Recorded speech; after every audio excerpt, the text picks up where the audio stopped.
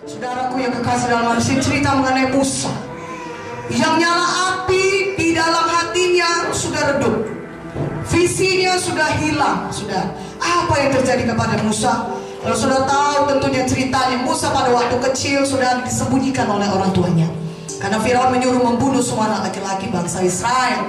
Dan oleh karena pimpinan Tuhan, maka Musa ditemukan oleh putri Firaun sendiri, saudara, dan kemudian diangkat menjadi anak. Bukankah Allah kita luar biasa? Ya, Musa diasuh oleh orang yang paling dekat dengan orang yang menyuruh membunuh Musa. Haleluya. Ini menunjukkan, saudara, kalau saudara punya panggilan Tuhan dalam hidup saudara, bagaimanapun usaha manusia menggagalkannya tidak akan bisa, karena Tuhan kita Tuhan Maha Kuasa. Tingkat kemuliaan bagi nama Tuhan. Haleluya. Bahkan kalau dari sejak awal pun setan mau menghancurkan saudara, tidak akan bisa, karena Tuhan kita adalah Tuhan yang lebih dahsyat dari Tuhan apapun. Katakan amin. Rencananya yang harus jadi, katakan amin.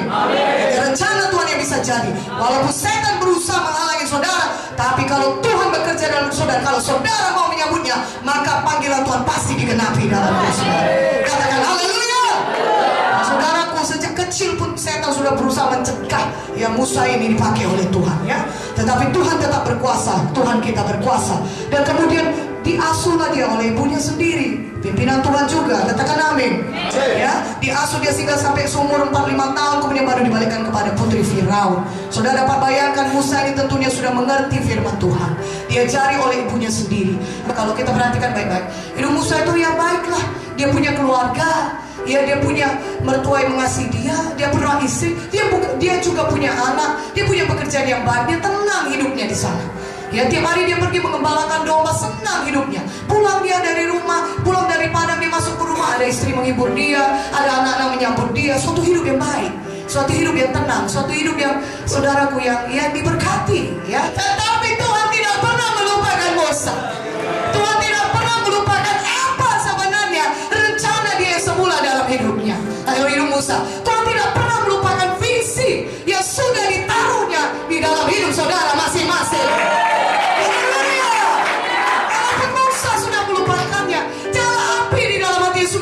Saudaraku, ya, dia tidak ingat untuk apa dia diselamatkan Tuhan sedemikian dahsyat, saudara. Dia tidak ingat untuk apa dia dipanggil Tuhan.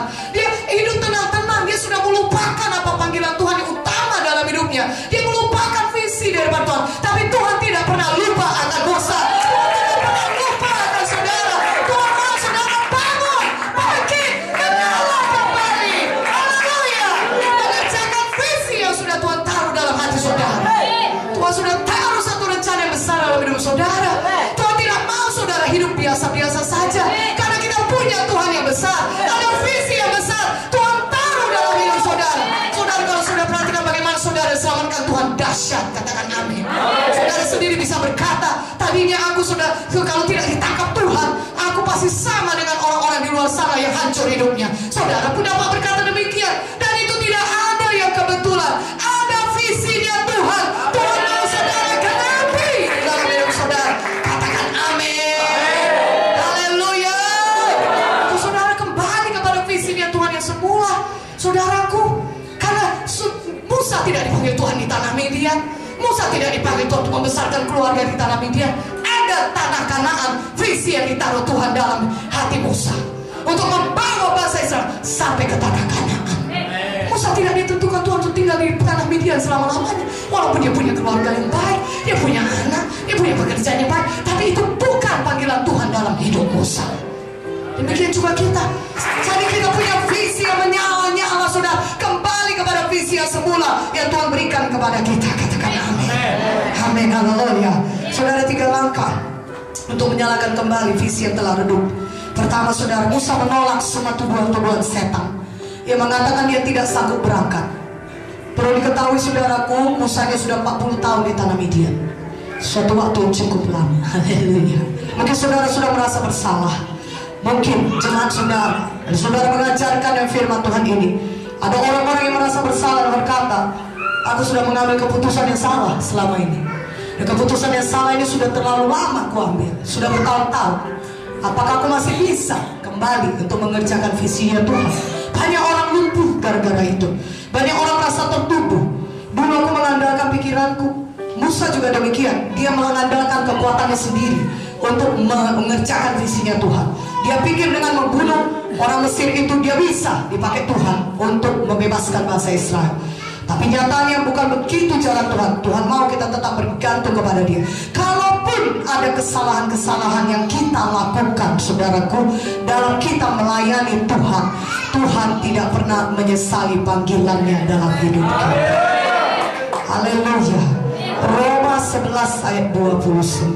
Bukalah Alkitab kita. Sebab Allah tidak menyesali kasih karunia dan panggilannya. Katakan amin. Jadi setan akan datang dan menuduh saudara, sama seperti dia menuduh Musa. Engkau tidak sanggup, engkau bukan orang pilihan Tuhan. Sudah keputusan yang salah yang kau ambil. Sudah terlalu lama engkau di padang Midian.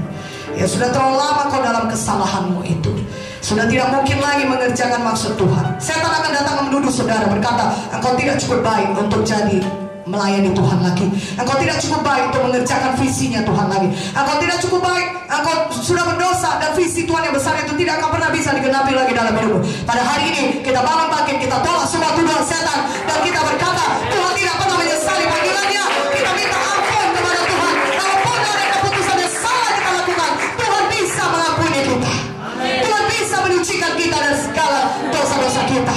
Untuk itu adalah darah Yesus, saudaraku. Yang kita hidup ini karena kasih karunia Tuhan. Semuanya pun karena kasih karunia Tuhan, bukan karena kekuatan kita. Tuhan sudah sediakan darahnya. Kalau kita rendah hati, kita mau berbalik, kita mau bertobat, selalu ada darah Yesus menyucikan kita. Selalu ada pengampunan daripada Tuhan. Selalu Tuhan bisa pulihkan kita kembali ketika kita mau rendah hati datang kepada Tuhan. Amin. Dan mengakui kesalahan kita, dan Tuhan bisa pulihkan kita kembali. Saudaraku, Tuhan tidak pernah menyesali panggilan kali itu kembali mengerjakan visinya Tuhan.